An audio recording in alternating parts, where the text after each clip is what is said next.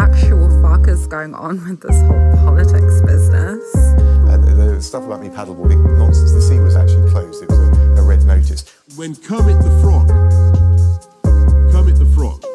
sang, "It's not easy being green." Do you remember that one? Russia should go away, should shut up. That's a dodgy view. I don't know if you've been to Peppa Pig World. Who's been to, hands up anybody's been to Peppa Pig World? In December, I'll be in Beijing, opening up new pork markets. Like, seriously, what the fuck?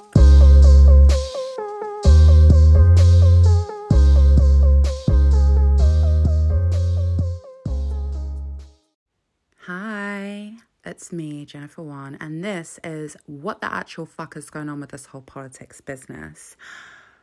As usual, there's been a lot going on. Quite a lot. It's been a bit of a mad one. And we're going to go through all of it. You and me together on this wonderful little Sunday. Well, it's Sunday as I'm recording it, but you might be listening on a different day, and that's okay too. So get ready, get prepared, and let's go.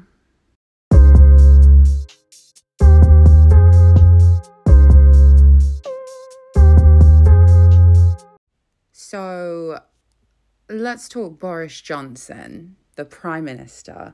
He has had quite the week. So his ethics advisor, Lord Geidt, I hope I pronounced that right. Now, listen, I went to YouTube and I looked up his name to see if I could find a clip of somebody else saying it to make sure I said it right. And I'm not the only one, it appears, because one of the suggested searches was Lord Geidt pronunciation. So I'm just saying, it's not just me that's a dumb bitch. Anyways, so he resigned as the Prime Minister's ethics advisor. He said that the reason that he resigned was because he was put in an odious position when he was asked to provide advice on deliberate breaching of the ministerial code. And he was asked to approve of that. I think he definitely did the right thing to resign. Although, I mean, ethics advisor to Boris Johnson just kind of seems a bit like an oxymoron of a job. But okay. he was trying his best and he couldn't do it no more because Boris Johnson has no ethics, really, does he? So he has resigned. He's gone. Boris Johnson is apparently now considering whether he still needs an independent ethics advisor. So you remember all that stuff after the Sue Gray report, after he got fined by the police and all of that nonsense about I've changed, things are going to change, I'm going to be a really good Prime Minister from now on. It's obviously all nonsense, isn't it? It's obvious nonsense because he's now like, oh, well, do I really need an ethics advisor? Do I actually need someone to make sure I do the right thing? No, I'm sure that my judgment can be trusted. No, it can't, Boris. No, it fucking can't. You literally cannot be trusted with anything at all. And this was kind of demonstrated by a story that flew in and then flew right back out, and we don't know why. So there was a story that was reported in the Times. It was then kind of briefly reported in the Mail, and then some American outlets picked it up, and then suddenly gone, vanished, all of them, just gone. And nobody really knows why that is. There's a lot of speculation about things like injunctions and like editors being threatened and stuff like that. We don't have a full explanation as to why that is, but a journalist I follow, who I think is pretty cool and he's pretty smart, Mick Wright, he actually said that if the government, if Downing Street have tried to push this story away so that people can't see it, it's kind of had the opposite effect because now everybody is talking about it. And I very much agree with him on that. So we don't know why this story is disappearing from outlets, but it's all over Twitter, so who cares? I'm going to start by saying allegedly, because just in case, because Boris Johnson can always find plenty of other people's money to use, and he might try and use that to sue me, so I'm being careful. So, according to this story that was previously published, allegedly, Boris Johnson tried to give his now wife, Carrie Johnson, a top job in the Foreign Office while they were having an affair. Now, Carrie Johnson's lack of taste is not my business, I guess. If she wants to sleep with that, well, okay. I personally wouldn't, obviously. But I was talking to some people about this the other day, and I was like, what do people see in him? We know now that actually he's not particularly wealthy because he's been cleaned out in multiple divorces. So it can't be that. His power is fleeting, probably because he's a fucking idiot, and he doesn't know what to do with it when he's got it. And he's certainly not, he's not an attractive man. So what is it? What is it? I don't know. But you know what? That's her business, whatever. They were having an affair. So, according to this story, they were having an affair while Boris Johnson was still married to his previous wife, Marina Wheeler, who absolutely destroyed him when she divorced him, and good for her. So, Carrie and Boris having an affair, and apparently Boris Johnson tried to secure a top job at the Foreign Office for her as Chief of Staff, but had to be warned by some of his allies that doing so would be a huge scandal, and that it would have looked terrible for them to do. The role would have been taxpayer funded. She would have been earning around £100,000. And basically he had to be talked down from it and told, no, you absolutely cannot and should not do this, you fucking idiot. I'm not surprised. So apparently this all took place when he was the Foreign Secretary, which is why it's a job at the Foreign Office. He wanted her to be his Chief of Staff, allegedly. And he had to be talked down and told, no, you can't do this. So this is even before he becomes the Prime Minister. His entitlement and wild ego are so huge, so wild and out of control, that he thinks he can get away with this kind of stuff. Even back then. Oh my God. So a source said, allegedly, apparently, an illicit relationship with Carrie was none of our business. Okay. Making her Chief of Staff was definitely our business. Our job was to protect him. He kept saying she would be great in the job.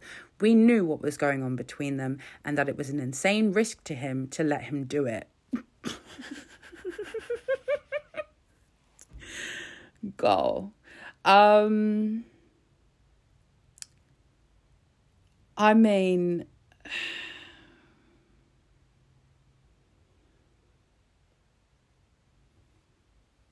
well, there we are. Sometimes I really do think that the Prime Minister is not stupid. He's just very manipulative. But then stuff like this happens and I think, I don't know, maybe there's a bit of stupidity there. The fact that he wouldn't think that it would play incredibly badly to have the woman he was having an affair with get a huge opportunity despite her not really having the experience or the skill set to do it. I mean, look, Carrie Johnson, I'm not one of those people that, because I don't like the Conservative Party, is willing to say that Carrie Johnson has no skills and she's useless and blah, blah, blah. I feel like a lot of that comes from misogyny, by the way. But what I will say is this: Carrie Johnson's previous employment and her skill set was in communications. As far as we can tell, she didn't really have experience doing the kind of things that she would have been doing in this job as chief of staff. She didn't really have the experience. As far as we can tell, I don't think she had much experience in foreign affairs. So, of course, she's not qualified for this job. And yet he was just going to give it to her because? Honey, no. No. Anyway, so that story is just, it pops up, it disappears. Girl. Somewhere Marina Wheeler is just smiling because she's out of it. She doesn't have to deal with it. It's gone. Not her problem anymore. Boris, however, has plenty of problems. So we've got some by-elections coming up on the way. Got one in Tiverton and Honiton. And the candidate, Helen Herford, seems deeply embarrassed to be standing for a party led by Boris Johnson. She was booed and jeered at a event where she was speaking and engaging with potential voters. She was asked about Boris Johnson's conduct and she said, "I have no concerns that his pledges are honest," and was then massively booed by the crowd. She has also put out what I think, frankly, is dishonest and manipulative campaign material. Now, I'm aware that this kind of material is becoming more and more common in UK politics. I know this. I just don't like it. Just because something's becoming more normal, that doesn't mean we have to be okay with it. And I'm not fucking okay with this. So she's put out, it's a leaflet, but it's kind of dressed up as a magazine. It's called Devon's Choice. None of it mentions she's a Tory, by the way. So let's have a look. There's a cover. She's smiling and she's meeting someone. It says local mum set to be next MP with a question mark. Former head teacher with a plan to make a difference. Helen Herford on more investments, safer streets and better roads. Our view on the by-election, why we're backing Helen Herford. So this has been drawn up as if it's like a local magazine that just so happens to have picked and endorsed her as the candidate they want to support. When in actual fact, it's not a magazine, it's fake, it's a campaign leaflet from her that she's pretending is some kind of like local paper or local magazine. It's really fucking dishonest. And frankly, I do believe that candidates should either stand proudly with their party and be honest with voters and say, hello, I'm the candidate for this party and these are our policies and this is what I stand for. And if you like that, please vote for me and take the consequences. Or they shouldn't stand for a party that they're clearly embarrassed about. You shouldn't try and deceive people and manipulate them and lie to them and trick them. And that's exactly what she's doing here. Because this campaign material it goes out of its way to try and hide the fact that she is a candidate for the Conservative and Unionist Party. It's fucking dishonest. It's disgusting. I'm sorry, but it is. She also, one of her leaflets that she put out, more dishonesty. It's in the colours of the Liberal Democrats. It's basically a targeted ad trashing the Liberal Democrats, but it's dressed up to look like it's a Liberal Democrat campaign leaflet, which again, dishonest, manipulative, disgusting. She's doing everything she can to try and distance herself from Boris Johnson. And I mean, I understand that nobody wants to be associated with him, but if you didn't want to be associated with him, why are you standing for the party that he leads? Why? What for? What was the reason? Fucking stupid. Anyway, what else has Boris been up to? What else is going on in the trials and tribulations of Boris Johnson? Well, Boris Johnson had a little holiday this week. He went on a little trip. He went to St. Ives for a little holiday with Carrie and the kids. He was pictured on the beach. I mean, I don't know if if this was intentional, but one of the pictures on the beach of him looks hilarious. He's walking down there. He's got like a shirt on and some shorts, and he's carrying a little spade, and he just kind of looks like sad. And there's like a seagull in the foreground who looks like they're living their best life, which I love. It's just low key comical. But yeah, Boris went on a little holiday. He went to the beach with his family. Okay, I have no real problem with that. You know, everybody deserves some time off, whatever. But what's interesting is that there's a lot he could have been doing. He could have been working on his fucking ethics, but he's not going to do that.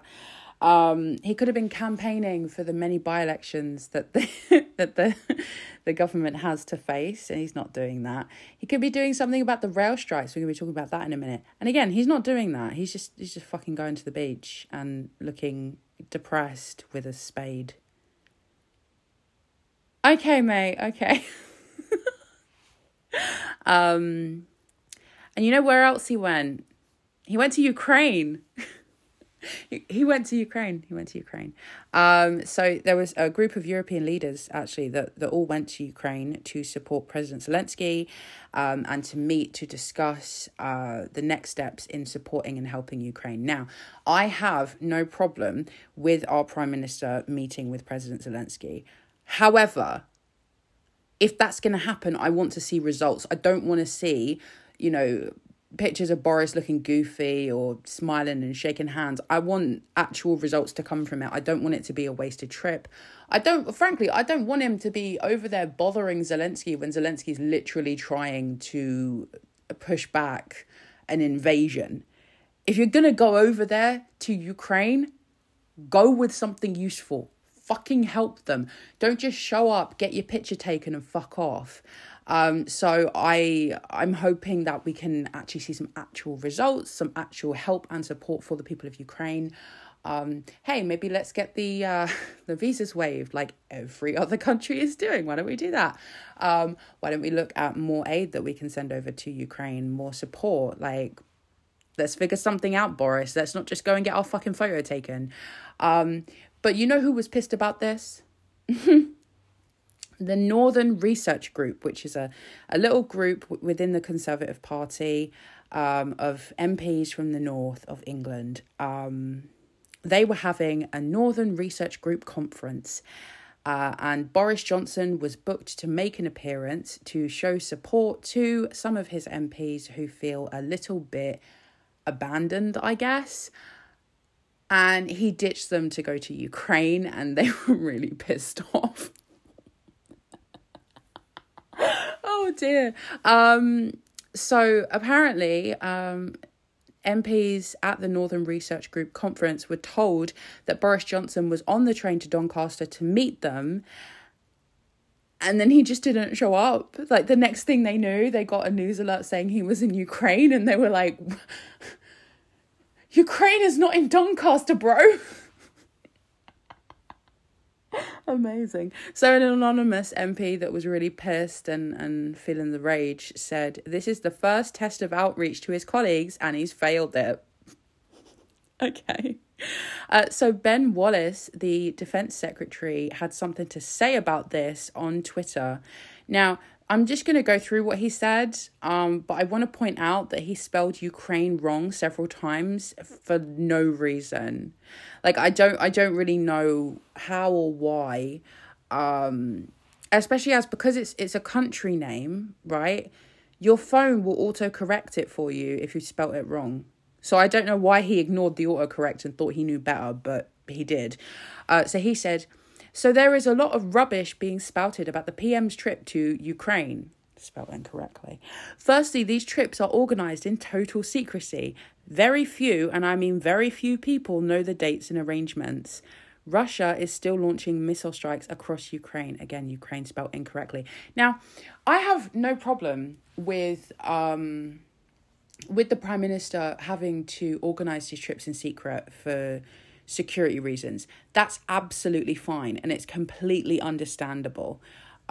Of course, you know, he can't make massive announcements and say, hey guys, hi, it's me, Boris Johnson, the Prime Minister.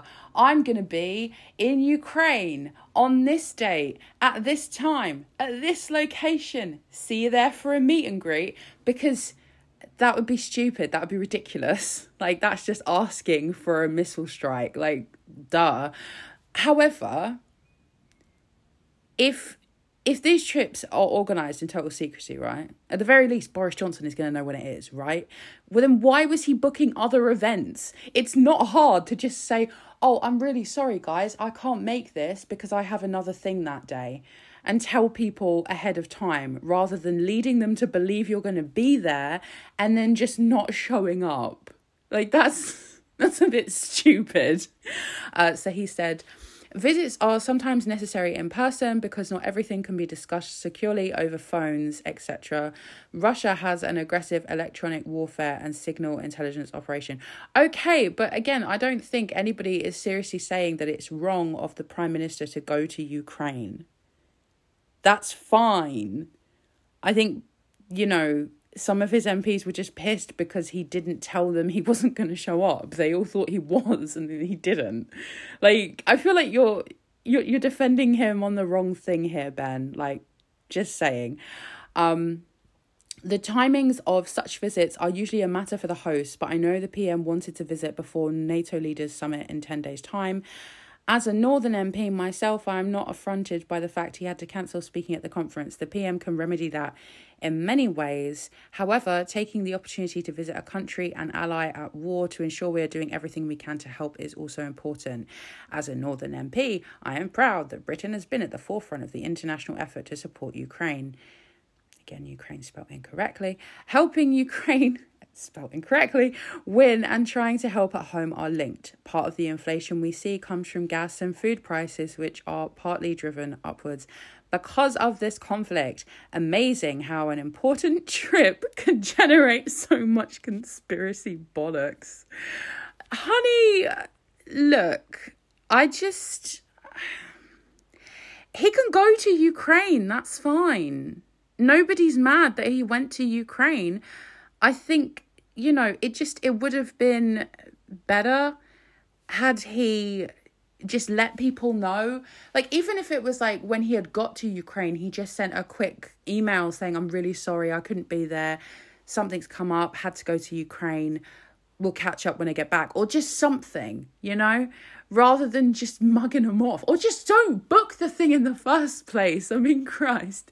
But there are some people speculating that Boris Johnson goes to Ukraine whenever shit gets real for him. There was some analysis done by a journalist, Jane Merrick, and she looked at all the times when, for example, a public announcement has been made that Boris Johnson has had a phone call or a Zoom conference or whatever with President Zelensky, or when he's made a surprise visit to Ukraine, and all of them seem to coincide with something bad happening for Boris Johnson.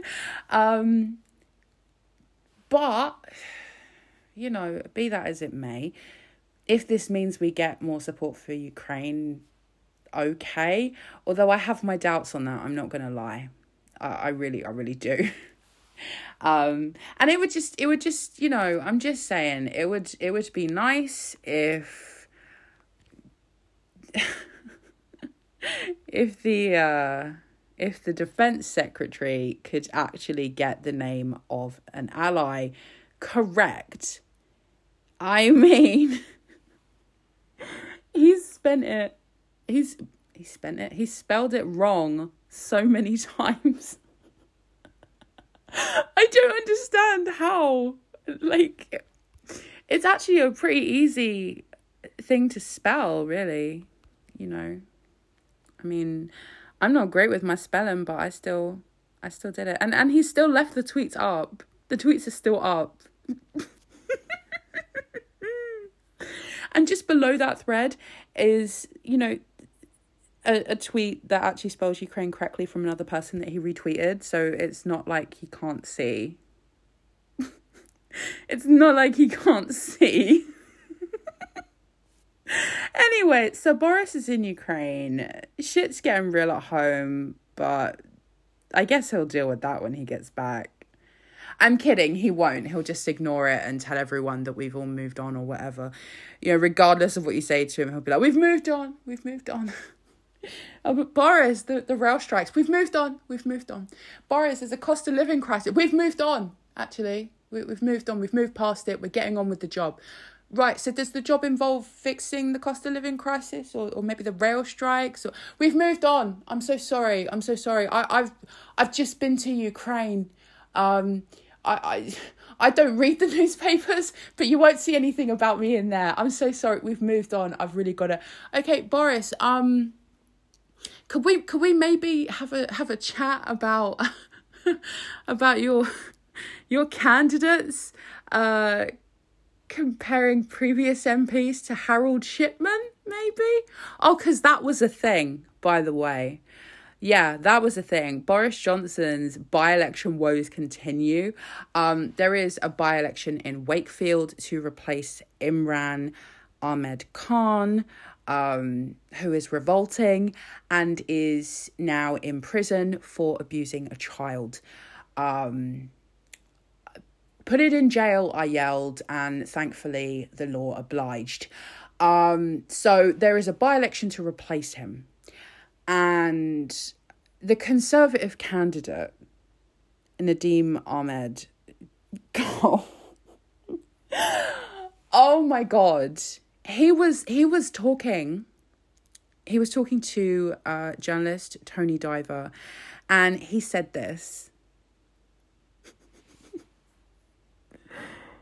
He said that Imran Ahmed Khan was just one bad apple and that people should still back the Conservatives because we still trust GPs after Harold Shipman killed 250 people.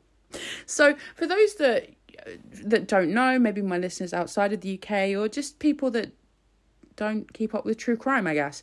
Harold Shipman was a doctor, a GP, I believe that stands for general practitioner, but I don't know because I'm not a doctor. He was a doctor, and he killed hundreds of his patients. It was horrific. He was arrested, but I believe he took his own life before he could go to prison.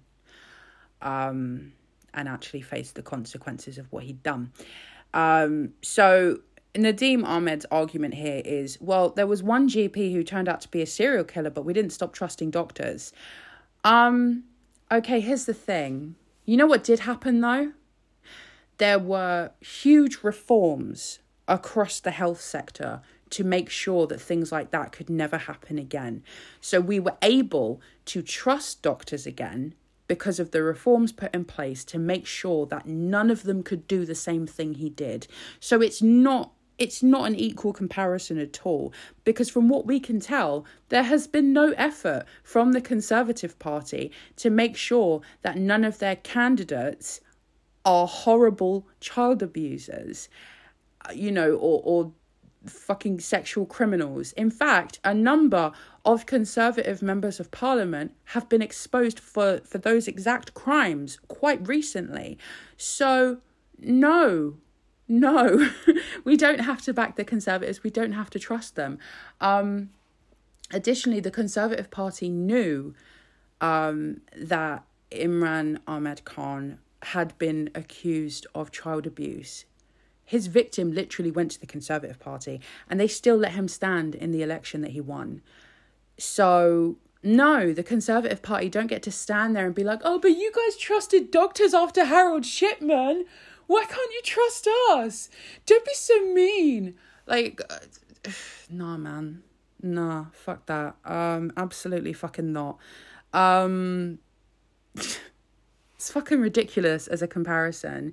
And it just completely ignores the actual problem, which is you guys knew, your party knew, and you did nothing. How can anyone ever trust you again? And why should we? And these are all the things that Boris Johnson's going to have to deal with when he gets back from Ukraine. So, you know, he'll probably, he'll just be hanging out at the airport like, I'm just waiting for my luggage, guys. Oh, just seen it go round again. I guess I'll have to wait some more. I'm just going to, yeah, I think I might just pop to the shops and, you know, just have a little look, see everything's up to scratch. And then someone turns to him and says, "You're trying to delay going home, Prime Minister?" No, I have no problems. I'm Boris Johnson. I live a good life.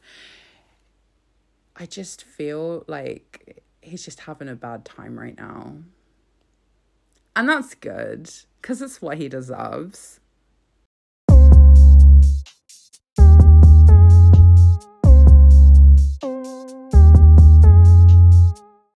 Oh, it's all kicking off in Scotland. But like in a good way. So, it has been announced this week that Nicola Sturgeon, the First Minister of Scotland, plans to hold a second Scottish independence referendum in October 2023. So you know what that means. It means I need to get my ticket in, bitch. So look, if there are any girls from that side of the border and you are looking for love, look, it will start as a visa marriage, but I'll love you unconditionally, I promise. I'm real good at like I can kind of cook, I can sew if I concentrate, I can clean stuff, I'll write you poems and shit. It'll be nice. It'll be a nice wholesome little marriage, okay? Just don't leave me here. I'm even willing to, you know what, I wasn't going to do this, but I'm even willing to like accept like men, but like if they're feminine enough that I could pretend that they were a woman, okay? So my email's in the description. Hit me up. Let's get me a green card. Let's go. So October 2023 is the date. And there are some people losing their shit because they don't want this. Douglas Ross in particular looking very unhinged this week. He was out here like, "I'll boycott it. I don't care. I don't want..." No. And it's like, well, what were you afraid of, boo? What frightened you about this? Oh, you scared you're gonna lose? Okay, girl. Okay. There's been a huge increase in like anti-Scotland stories in some parts of the media. I noticed this kind of this week and the weekend, just like a sudden rush of like, Scotland's really problematic. Oh my God, this country is horrible and it's poor and they don't have anything and they have no skills and they're ugly and their makeup is terrible, like very that. And I was like, I wonder why this is happening. That's interesting. Cute. They think that people are stupid. Like, I'm just saying. But you know what? It looks pretty good. It looks pretty fucking good. There has been a whole bunch of policy papers that are on the horizon, and the first was released this week, setting out the case for Scottish independence, looking at, you know, there's going to be information that's going to be released on some of the things that in the last campaign were a bit of a weakness for Yes campaigners, stuff about currency, debt, deficit, pensions, welfare, immigration and stuff like that. So it'll be exciting to see all of the information once it is available. I'm excited, I can't lie. I think this is going to be really good. It's fucking lit, bitch. It's fucking lit. You know what else is fucking lit? Eurovision, bitch. And Nicola Sturgeon decided to get herself ready and be the stateswoman that we know she can be. So this week it was announced that that we are looking at different options for next year's host for Eurovision. Ukraine won Eurovision this year, but it's unlikely they're going to be able to host it in Ukraine because of the war, which is really sad news. But obviously, the safety of the people of Ukraine is the most important thing, and they need to be putting all of their resources into trying to stay safe and trying to push back the invasion. So we're now looking at the idea of the UK hosting Eurovision, right? And Nicola Sturgeon, she was straight in there. She said, we wish Eurovision could be in Ukraine, but understand that in circumstances, this isn't possible. She pitched up and she was like, hey, girl, heard you were looking for some stadiums for Eurovision. I got you, boo. You need arenas? I got you, boo. You need culture and hosts? I got you, boo. You need snacks? Tell me, have you heard about shortbread, darling? Listen, shortbread is the greatest thing in the world. I want you to know that. It really is. It's important to me on a spiritual level. She was like, hey, baby girl, heard you were looking for a Eurovision host. What's up? Welcome to my country where we have the Loch Ness Monster, and she's a fierce bitch. I feel like the Loch Ness Monster is a girl. Sorry. Anyway, the point is, she was like, "Hi, let's do Eurovision." Love that for us. And you know what? It feels correct because the UK's greatest winner was Lulu, so it feels correct. But there were some people being haters, you know, and they were like, oh, she's attention seeking. No, bitch. No, she's offering solutions. She's doing the damn thing, and she's working on trying to get something together, big event. It'll be cute. It'll be nice for Scotland's economy. That's what a first minister is supposed to be doing, bitch. Maybe if the UK government wasn't so swallowed in scandal all the time, they could be doing shit like this too. But no. Sad cringe. Anyways, so she was pitching. She was like, yes, hello, my name is Nicola Sturgeon, and you can have your Eurovision in my country, and it will be fabulous and very camp, as Eurovision should always be. And we will give a lot of love and care and hugs of solidarity to the lovely people of Ukraine, for sure. I was into it. I would love that, and it would be a Eurovision I could go to. Oh my god, imagine me on the train up to Scotland to go to Eurovision, just like feeling myself, looking fabulous, like, yes, bitch, let's do it. God, let's do it. And maybe I will have tricked a Scottish woman into marrying me by that point, and I can just fucking live there. I'm just saying. See, this is another reason for Scottish women to marry me. We can go to Eurovision together. We can go. Let's fucking go right now. Anyway, enough about me trying to get married. Let's talk about the miners' strike.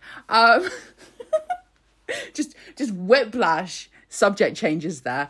So this week in the Scottish Parliament, there was a bill that passed unanimously, the miners' strike pardons bill. It provided a pardon for miners who were convicted of offences relating to the miners' strike between 1984 and 1985.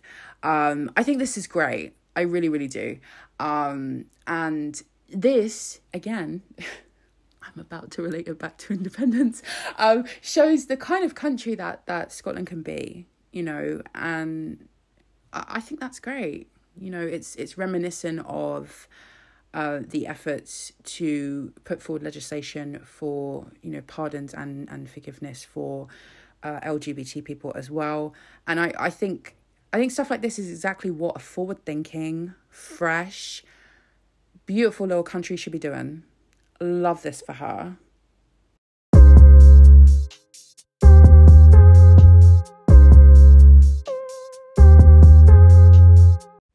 It's a rail strike, bitch. Let's go. Or not, because the trains are not running because of the strike. So there is a rail strike planned for next week across 3 days.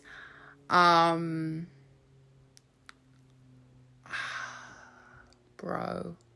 So I feel like it is important to note, especially because a lot of people seem to be ignoring this.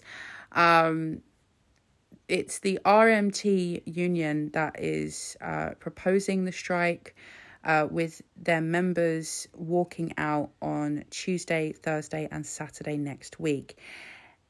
The RMT union does not generally represent train drivers. They are represented by a different union. There are a few train drivers that are a member of RMT, but the majority of their membership are other railway workers. I'm going to be real with you. I don't know the technical names, so I'm just going to say what I see in my memories of being on trains and things. So, for example, like the people that sell tickets, maintenance workers, people that keep the trains going in that regard. Those lovely people that have the snack trolleys, I think. I only see them when I go on like long train journeys, like when I go up north or something. But they're nice. They're nice and they're lovely and they always smile and it's nice. The guards on the trains, the staff at the station that help people to get places and stuff like that. So these are the staff that we're talking about. A lot of people are pointing out, train drivers earn this much money, but the staff that are actually going on strike are not earning that much money. So it doesn't really matter what train drivers earn in the grand scheme of things. But yes, we're having a strike. That's a thing that's happening. And what have the government done about this? Well, they've whinged about the Labour Party. They've whinged about train drivers, even though train drivers are not connected to the strike. They've encouraged agency workers to replace the striking workers. And they've just whinged and complained and bitched and not actually done anything of value. So that's our government. So apparently only about half of the UK's rail network will be open on strike days, with very limited services on lines which are open. Network Rail has said that they were planning to hold more talks over the weekend, but from the looks of things, it hasn't gone anywhere. Individual train firms have been told that they are not allowed to negotiate a pay deal with the union. So this was reported in the Eye. A source within a train operating company spoke to journalists and said that their hands were tied because they hadn't been given a full mandate in the talks and they'd been told that they could not discuss new pay deals. So the government is basically stopping anything that could stop this strike. They keep saying they don't want this strike, but they won't allow individual train companies to make deals with the union and try and end the strike. So they do want the strike then. I mean, do you know what I mean? Like if you're holding back on a way that train companies could stop this strike, then we can only assume that you do want it for some reason. I mean, I don't know why. I don't really want a rail strike. But what I want is for the workers to have a fair deal so that a strike is no longer necessary. But the government apparently doesn't. So that's weird. So Grant Shapps, who's the Transport Secretary, and absolutely useless, I have to tell you. He has been all week going to every single outlet and publication that will listen and whinging about trade unions and being like, oh, they're all dinosaurs, they're all horrible bastards, and they just want to strike for fun, and it's so unfair. And why won't they just drive the fucking trains? It's not about train drivers, Grant. Oh my God. And he's just whinging and whining and saying, oh, the unions are terrible. Oh, The workers should just go to work. Oh, it's fucking horrible. Just fucking go to work. Stop doing this. But he's made no effort to actually end this strike. He's just complaining. He's just complaining. He's not actually trying to end the fucking strike at all. And yet he's whining. He's saying, oh, it's the fucking Labour Party's fault. It's the union's fault. It's the workers' fault. It's fucking everybody's fault but mine. And it's like, bitch, did you forget that you're the fucking transport secretary? Did you fucking forget? Do something. Oh, fucking moron boy. So he's whining, he's complaining, he's not really doing anything of value. Are we surprised? No, not at all. Because he strikes me as just a fundamentally useless man. Are these rail strikes going to go ahead? Unfortunately, I think so. I mean, I'm low-key manifesting that a solution can be found before that, but I don't know. I just don't know. I guess we'll see. But this is just proof, not that we even needed it, that our government is completely useless. They are literally doing nothing. It's like, yes, go girl, give us nothing. They're doing absolutely nothing. They are literally holding back the entire industry from negotiating properly. And then they'll complain and they'll be like, oh, I can't believe you guys did a strike. What the fuck, guys? Oh my God, you just did it? Well, yeah, you didn't do anything to stop it. Of course they did. Oh my God, I can't believe you would throw that back in my face. I knew you were going to throw that back in my face. Wow. I'm feeling very attacked right now. It's pathetic. It's so childish and it's so stupid and it's so them.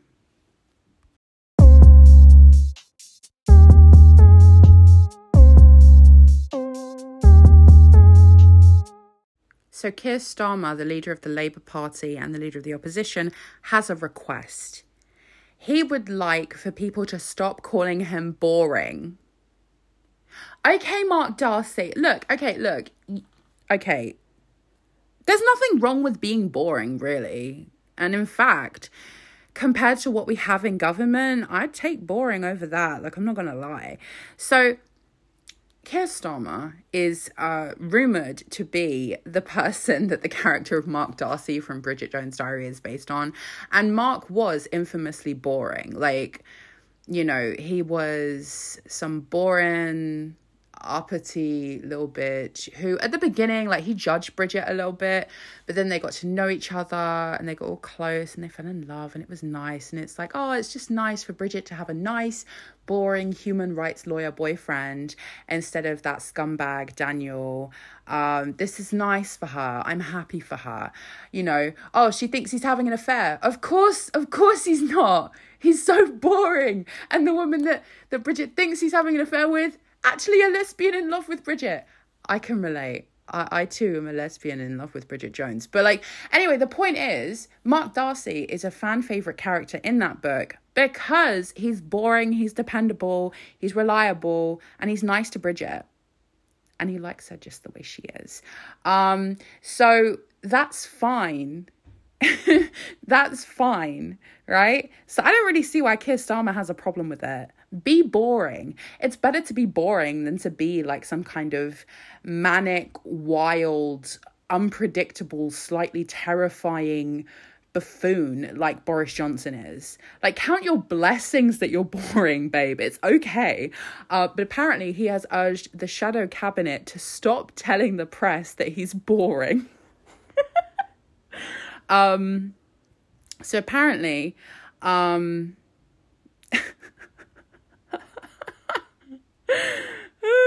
dear. The problem is that when the press have asked members of the shadow cabinet about, you know, Keir Starmer, is he in scandals? Is he in trouble? What's going on with him? They just all reply saying he's boring. He's boring. And he has a problem with that. And that... Oh, honey, honey, in a world like this, boring is the best fucking thing that you can be. But according to a word cloud that was produced by a polling group, JL Partners, based on responses from 1,000 voters when asked about Keir Starmer, they said boring was the most used word. But maybe that's okay. Other prominent words used were bland, weak, but also honest. There we go. Boris Johnson, his most used words were liar, incompetent, and buffoon. You see what I mean, Keir Starmer? Maybe being boring is not so bad. It could be worse. You could be a liar. You could be incompetent. You could be a buffoon. No, you get to be boring. And that's okay, because at least they recognise that you're honest. And that's better, right? Speaking of someone that's not honest, let's talk about Matt Hancock, the disgraced former health secretary and full-time midlife crisis. So the government is currently trying to take its own transparency regulator to court at the taxpayers' expense to try and stop the release of messages between Matt Hancock and his advisor and lover that he had an affair with. So I'm paying for this gross man who was already being paid public wages and paying his lover with public wages to have an affair. And now I'm paying again to keep evidence of that affair a secret, even though I know it happened. I'd just like to remind you that we're in a cost of living crisis, and there are huge amounts of people that the government have basically said, well, we can't really offer any more support. Sorry, there's no money. And yet they've got money for this. They've got money for this. Wow. Okay. You know who's got money? The BBC, and they are giving it to Liza Begum, who is a counsellor that has received £30,000 in libel damages after the BBC misidentified her as another politician from a minority ethnic background. The racism jumped out, really. So basically they confused her with Apsana Begum, who is a Labour MP, in a report where they were discussing charges of fraud against Apsana Begum, who's now been cleared of those charges. But in a news report, the BBC put up a picture of Liza Begum instead, despite the fact that both women look completely different. Like, this is the thing I never get when it comes to these incidents where, like, news platforms or whatever will put up a picture of a completely different ethnic person. Every single time, the two people look completely different. Like, completely fucking different. I don't understand how this happens. I really, really fucking don't. But they ran her picture alongside this story. And she sued them, and she fucking won. And good for her. Good for her. I support her 100%. Get your money, sis. Get your money. If they're gonna fucking lie on you, get your fucking money, girl. So more chaos with Boris Johnson, because that is his life now. That's what he does.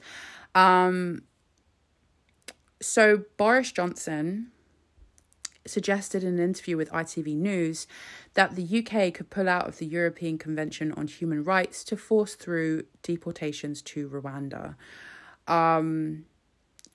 Multiple things to point out here. Firstly, he had the audacity during this interview to be wearing a green heart badge, which is in remembrance and awareness of the Grenfell Tower disaster. He also this week put up a tweet saying that his thoughts were with the victims and the survivors of the Grenfell Tower disaster. If you don't know what that is, if you're outside the UK, it was basically... there was a block of flats and a fire started, and it spread through the entire thing incredibly quickly because of dangerous cladding on the building, and because, frankly, the the fire safety stuff was just not good enough. And the residents have been trying to get help with that and get support and get changes made for years and have been ignored. And then the government just sort of faked some crocodile tears and said, oh, we're really sorry. But since then, haven't really made much of an effort to help these people. There are still people from the Grenfell Tower disaster who are waiting to be permanently rehoused. And the government recently, I did talk about it a couple of weeks ago, they are ignoring the recommendations from reports into the Grenfell Tower, and they're not putting them into law. So for Boris Johnson to wear this badge and to then say his thoughts are with the victims and survivors, it's just fucking audacious, if you ask me. So back to Rwanda. So this week, the government attempted to have the first flight sent to Rwanda with detained asylum seekers on it, and it did not happen. The flight did not take off because of legal challenges, because basically it's not a legally airtight policy. It's just not. And now Boris Johnson is suggesting pulling out of the European Convention on Human Rights so that he can force through this policy that is costing a bunch of money. Nobody really wants it. It's cruel. It's ridiculous. It's illegal. But he wants to do it anyway. Get fucked. What I will say on Rwanda, just quickly, I want to just make a point here real quick, because it's something I've seen a lot, especially in the days surrounding the attempts by the government to get the flight off the ground. There were quite a lot of delusional people, I'm just going to say it, who seemed to believe that the policy was being done to hurt their fucking feelings. You know, there was a lot of people saying, oh, well, you know, it's an attempt to hurt us. It's an attempt to divide us. Oh, he's done this because people like me will be upset. Fuck off. No. This policy is happening because the UK government, it literally runs on racism and xenophobia, okay? Not everything is about you, fucking middle-class white journalist who's very sensitive, okay? Not everything is the government trying to get at you. Sometimes it's just racism. Sometimes it's just xenophobia, okay? It's not all about you. It rarely is about you, actually. So just shut up. Just shut the fuck up. Just shut the fuck up, man. So Nadine White, a journalist who's actually very good, pointed out that the Home Office had already paid £500,000 for the flight to Rwanda that had just been cancelled due to last-minute legal interventions. £500,000 wasted by the government while cost of living crisis grips the nation. What a waste. Agreed. This is not... This is not something the government is doing to get at Guardian columnists. They are doing it because they are just relentlessly addicted to racism. Like, that's what this is. And journalists like Nadine White are pointing this out, where a lot of her peers are failing. And so, shout out to her. The UK government, in more insanity, they are being taken to court by the European Union. Love this for us. So the UK government has decided that even though they signed up to and made the Brexit deal, they don't want it to apply to them anymore because it's no longer convenient. They believe that the Northern Ireland Protocol has disrupted trade between Northern Ireland and Great Britain. Oh no, who could have seen this coming? Oh my God. So they are trying to change the deal retroactively. They agreed to the deal in the first place, but now they want to change it. And the European Union has announced new legal action against the UK government to try and stop them scrapping parts of the post-Brexit deal for Northern Ireland.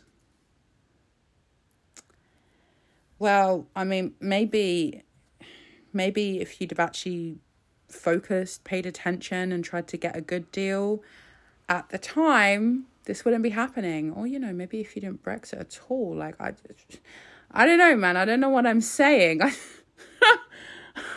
don't know what I'm saying. I'm just so crazy. I'm full of crazy ideas. I mean, this is where we are now. You know, last week we're being taken to court by the United Nations. This week it's the EU. The UK is just a supremely embarrassing place because the UK government are fucking stupid. It is what it is. That's what we are now. We're Embarrassment Island. Oh dear. So that's why it's important that somebody from a certain place takes me away from all this by next October. I'm just saying. I am available as fuck.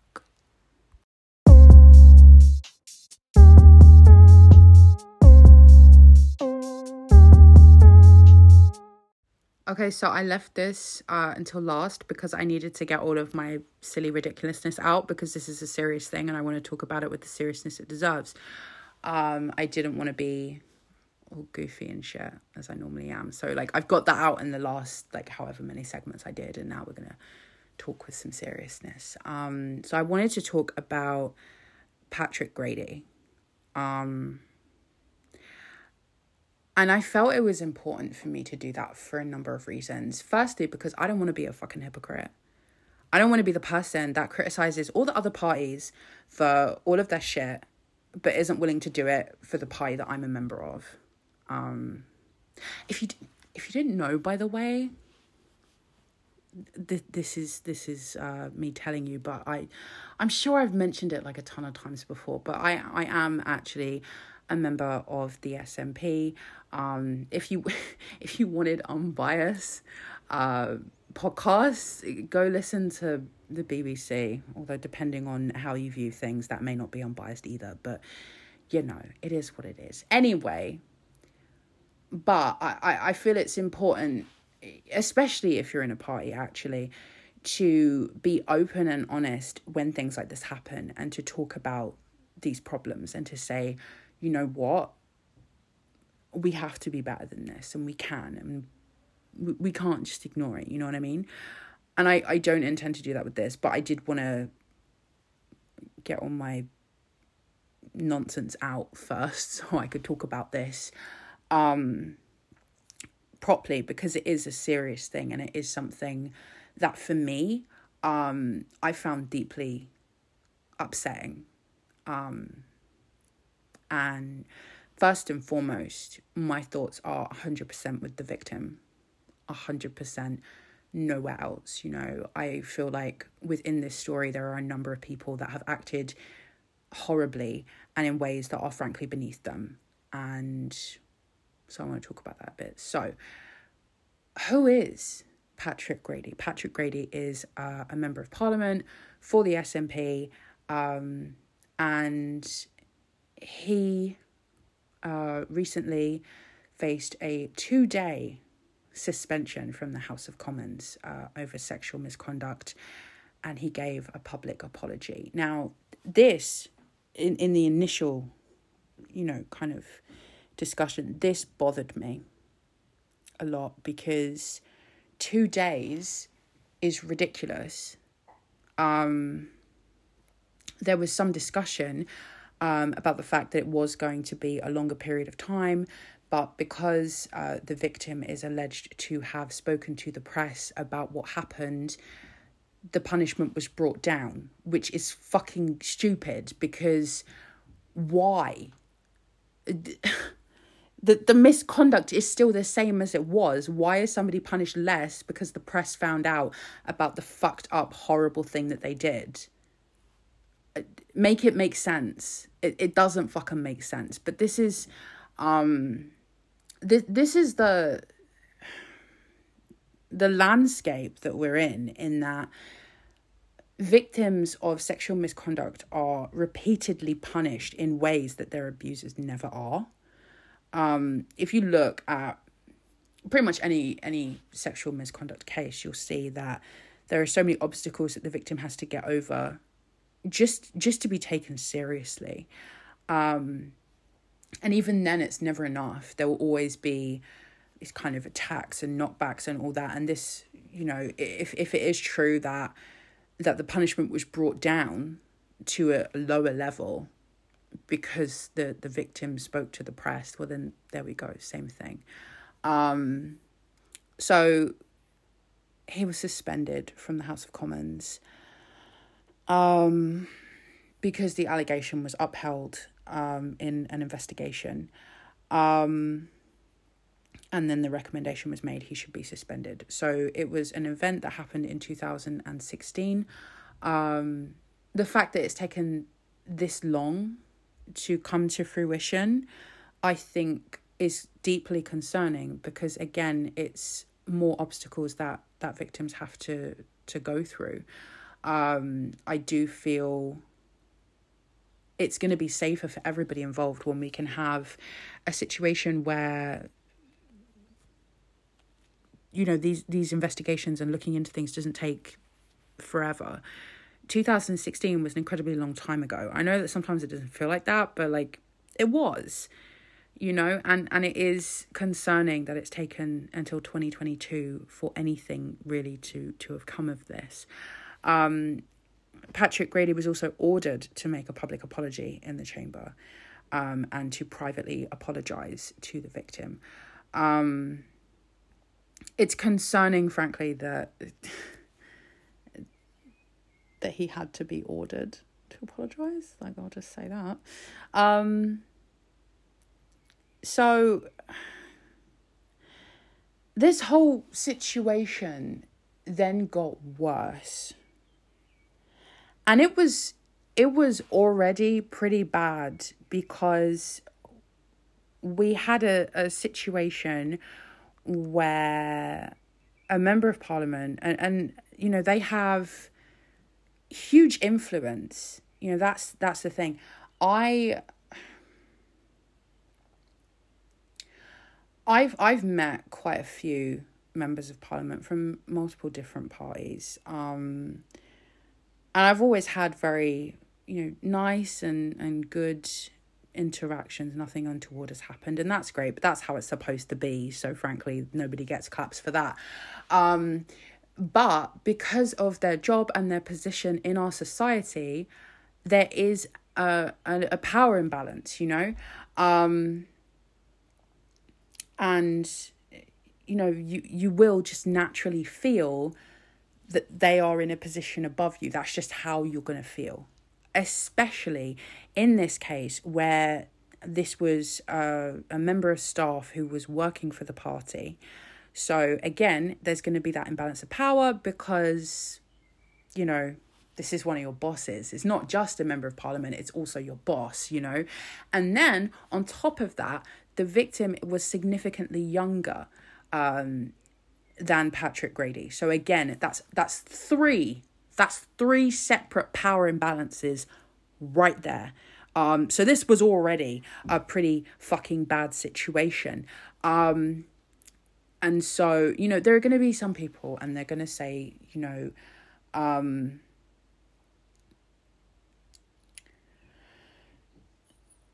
is an unwanted sexual advance really that bad? And to those people, I would say this. Let's look back at those three power imbalances. This is someone significantly older. This is someone in a position of power within the workplace. And this is somebody with a huge platform and a position of power just generally.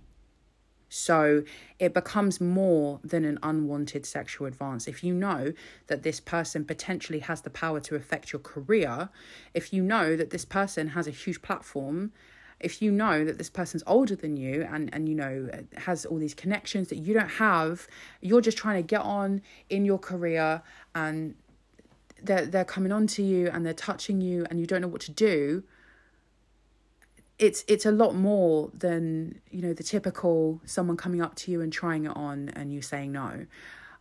It's a different landscape. I mean, frankly, me personally, I'm not a great enjoyer of sexual advances, period, because I'm a traditionalist and I want someone to write me a letter rather than advance on me, but that's just me. But, you know, so I wouldn't appreciate someone coming on to me at a bar anyway. But if it was somebody that I was working with, somebody I worked for, who also happened to be a fucking member of parliament who was decades older than me, well, that's a different story, isn't it? You know, and I will also say, because I've seen some people, and I know that because it's our own party, they don't want to engage with this, they don't want to believe it, and some people are also bringing up, you know, oh, but you know, this is happening in this other party and this is happening in this party, and look, I get that, but don't you want for us to be better than this? Don't you want for us to be prioritizing people's safety? You know, don't you want for us to be able to be proud of the fact that we take this kind of thing seriously, and that we don't have a place for people that act this way, who use their power and their influence in this way? Don't you want for us to be better than the parties that we point at and we say, that's horrible, that's disgusting, I don't want that? Don't you want for us to be better than that? Do you know what I mean? Like, it's all well and good to say, oh, well, look, you know, the Tories have got this going on, Labour's got this going on, the Liberals have got this. Don't we want to be better than that, though? What's the point in pointing at those things in those other parties if you're not going to look inwards and say, well, we need to make sure that we are never that party? We want to make sure that we are on top of things and making sure that this can't happen here. Do you know what I mean? It's about wanting more for yourself and self-respect, frankly. I want to be in a party that takes this shit seriously and cares about protecting people and making sure these things don't happen. You know what I mean? So that's just what I would say. So he didn't appeal against the decision. Patrick Grady did not appeal against the decision. And the panel concluded an unwanted physical touching with sexual intent from a senior MP to a junior member of staff, even on a single occasion, is a significant breach of the policy. It must be marked by some period of suspension from the House. They apparently took into account Patrick Grady's genuine remorse for his actions, that they were not repeated once rebuffed, and his efforts to address his behaviour since the incident. So when he was talking about the incident, when he was giving his apology, there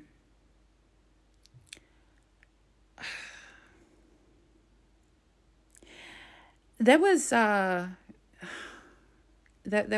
mention he went on training. He's been on a journey. I have to say, firstly, I think training and that kind of thing is a fucking scam. You know, it's the same as just, you know, any of those kind of, you know, I've done something really bad, but I went on a training course and now it's all fine. You get it a lot with, you know, public figures that have said something offensive, or, you know, in a lot of cases, you know, some kind of sexual misconduct. And it's like, well, I've gone on a course and now I'm fine. I think that those courses are scams because, I mean, firstly, nobody should need to be told these things. It's actually not hard to not be a creep. Like, just talking in terms of sexual misconduct, it's actually incredibly easy. It's just treat people how you want to be treated, be respectful of people, be nice, be normal. It's really easy, actually. So I don't really buy that people would need a training course to do that. And I imagine the sector makes a lot of money from people that have got themselves in situations and then gone on a course and then it goes away, you know what I mean? So it seems a bit like a kind of racket, if I'm honest, but he's been on a course, he's been on a journey, apparently. But God, let me check something. I'm about to attempt to do some maths and it's going to be messy because I'm dumb as hell. God, not him being an Aquarius. No, I'm not having that. He's kicked out of the Aquariuses. We're not having it. No. Oh, wait. What fucking year are we in? We're in 2022, right? Okay. So, hang on. I'm doing my maths. Okay, so he would have been 36 at the time of the incident. My God, that took me a while. Some of us are dumb, okay? That's just how it is. Anyway, so he was 20... See, no, I can't even. He was 36. There we go. I can't even read numbers.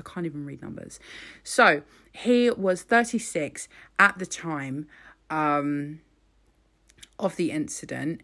Also looking him up on Wikipedia, it's, you know, it's not like this was like his first experience in the adult world. He had been employed before. He was traveled. He was well traveled. He'd lived in lots of places. He'd even stood for election before he initially got elected. He had a history of campaigning. So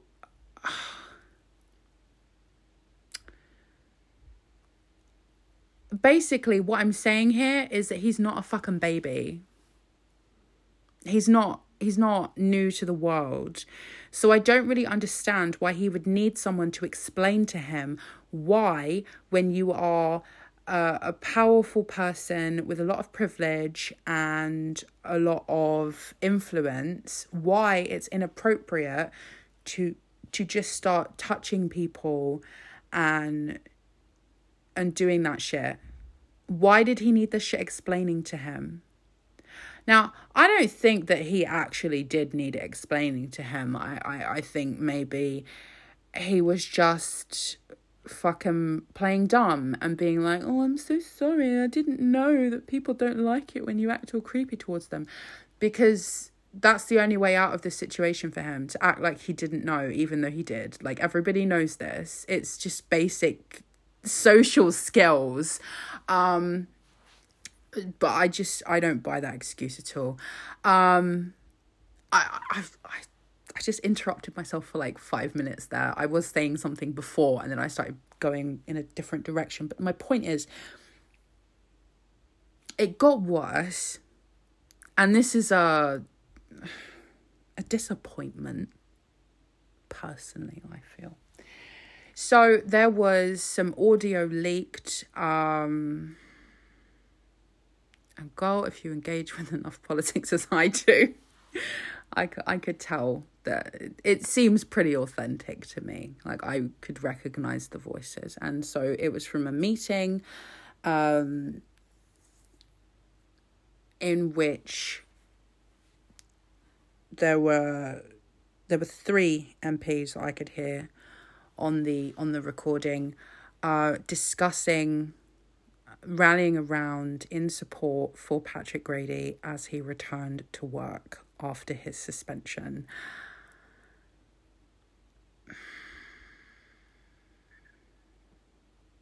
Again, I'm just saying, don't we want to be better than this? Don't we? Are you telling me this man can't figure out the basics of adult life and we should still be supporting him? I would say no. I would say being a member of parliament is a kind of thing where really you should only get one shot, and if you screw up, you're out. And I say this, and some people will think this is harsh, but I say this because it's a serious fucking job.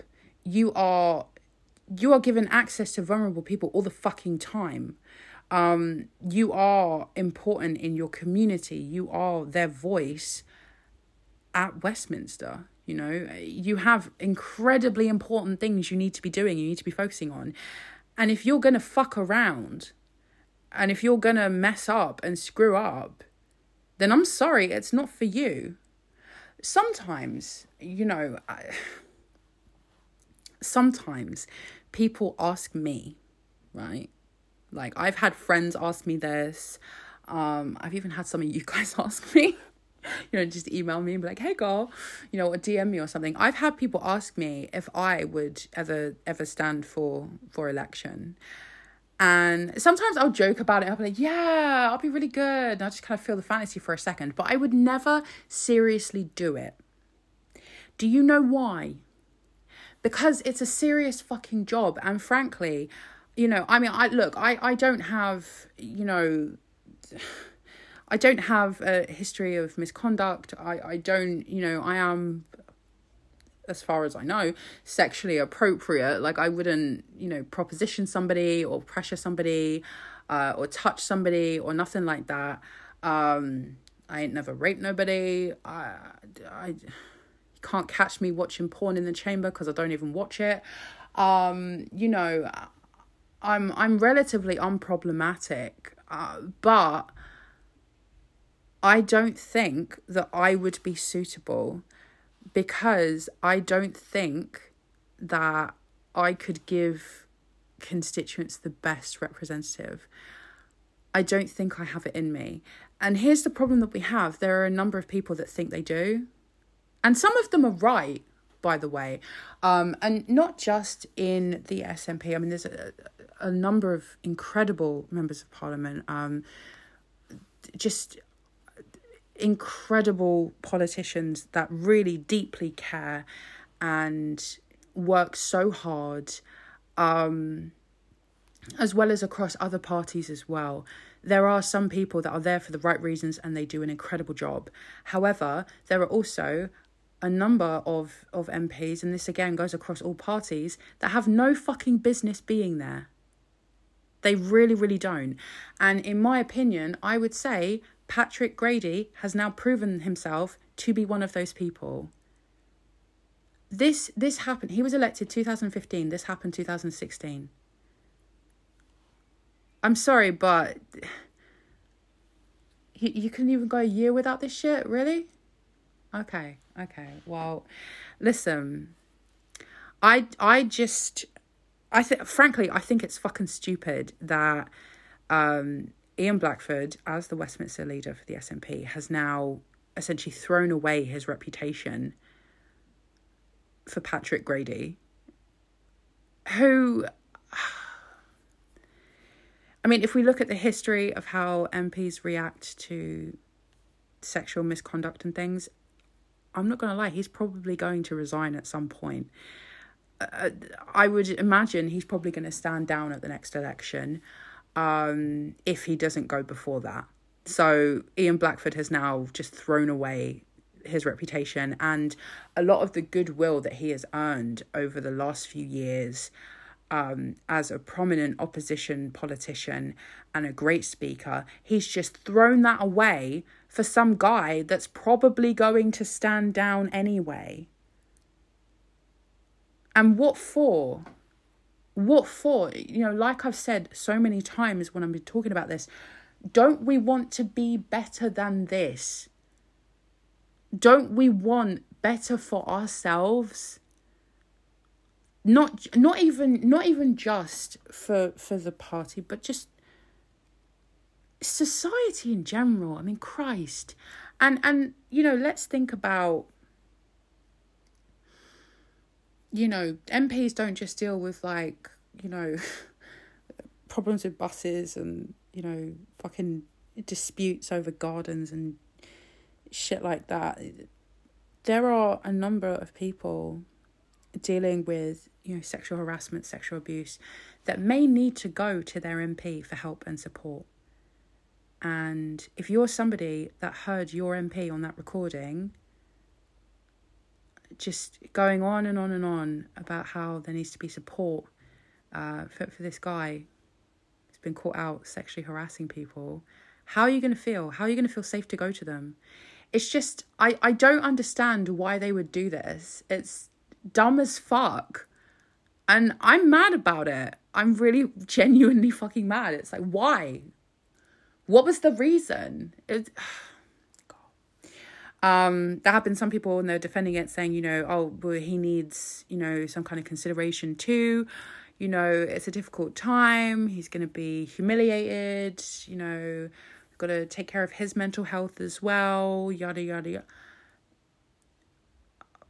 No. He's a grown man. And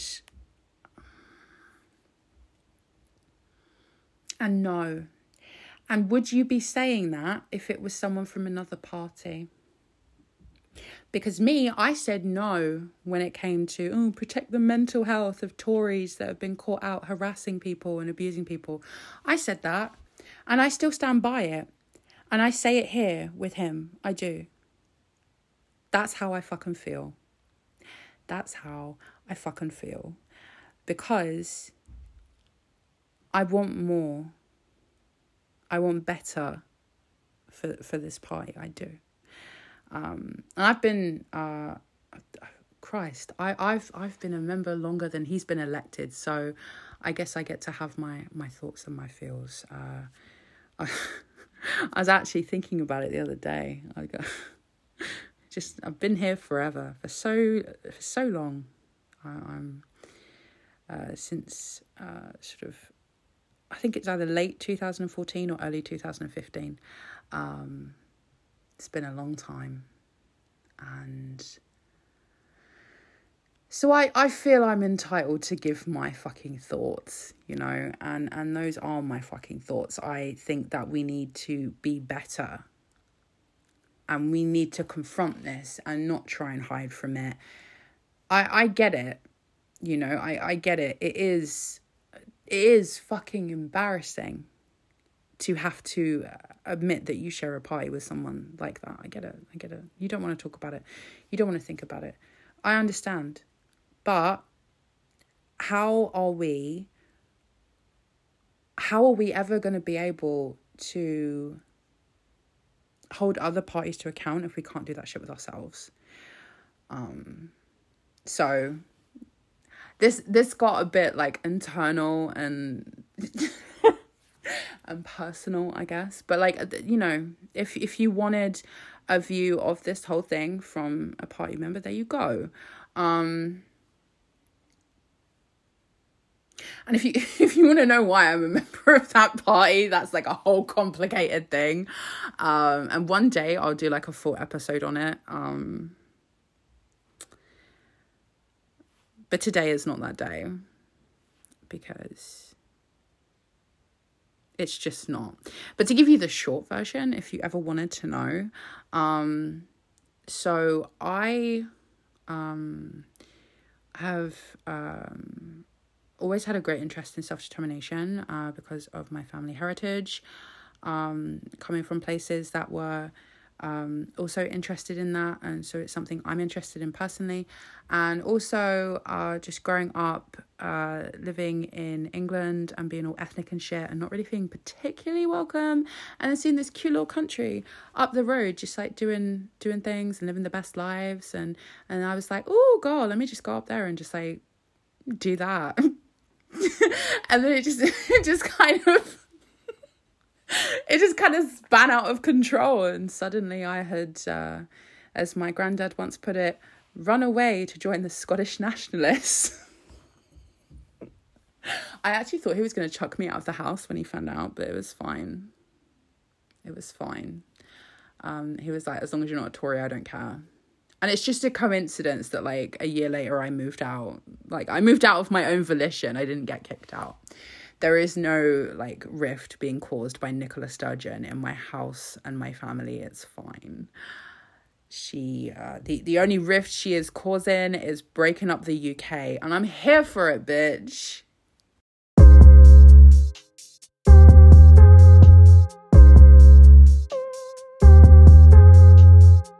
Okay, babes, that's all for this week, but I'll catch you again next week with a brand new episode, talking all the shit and getting down with all the gossip. If you enjoyed this episode, please consider giving me a good rating or review on whatever you're listening to this on, and I will catch you next time. Love you, bye!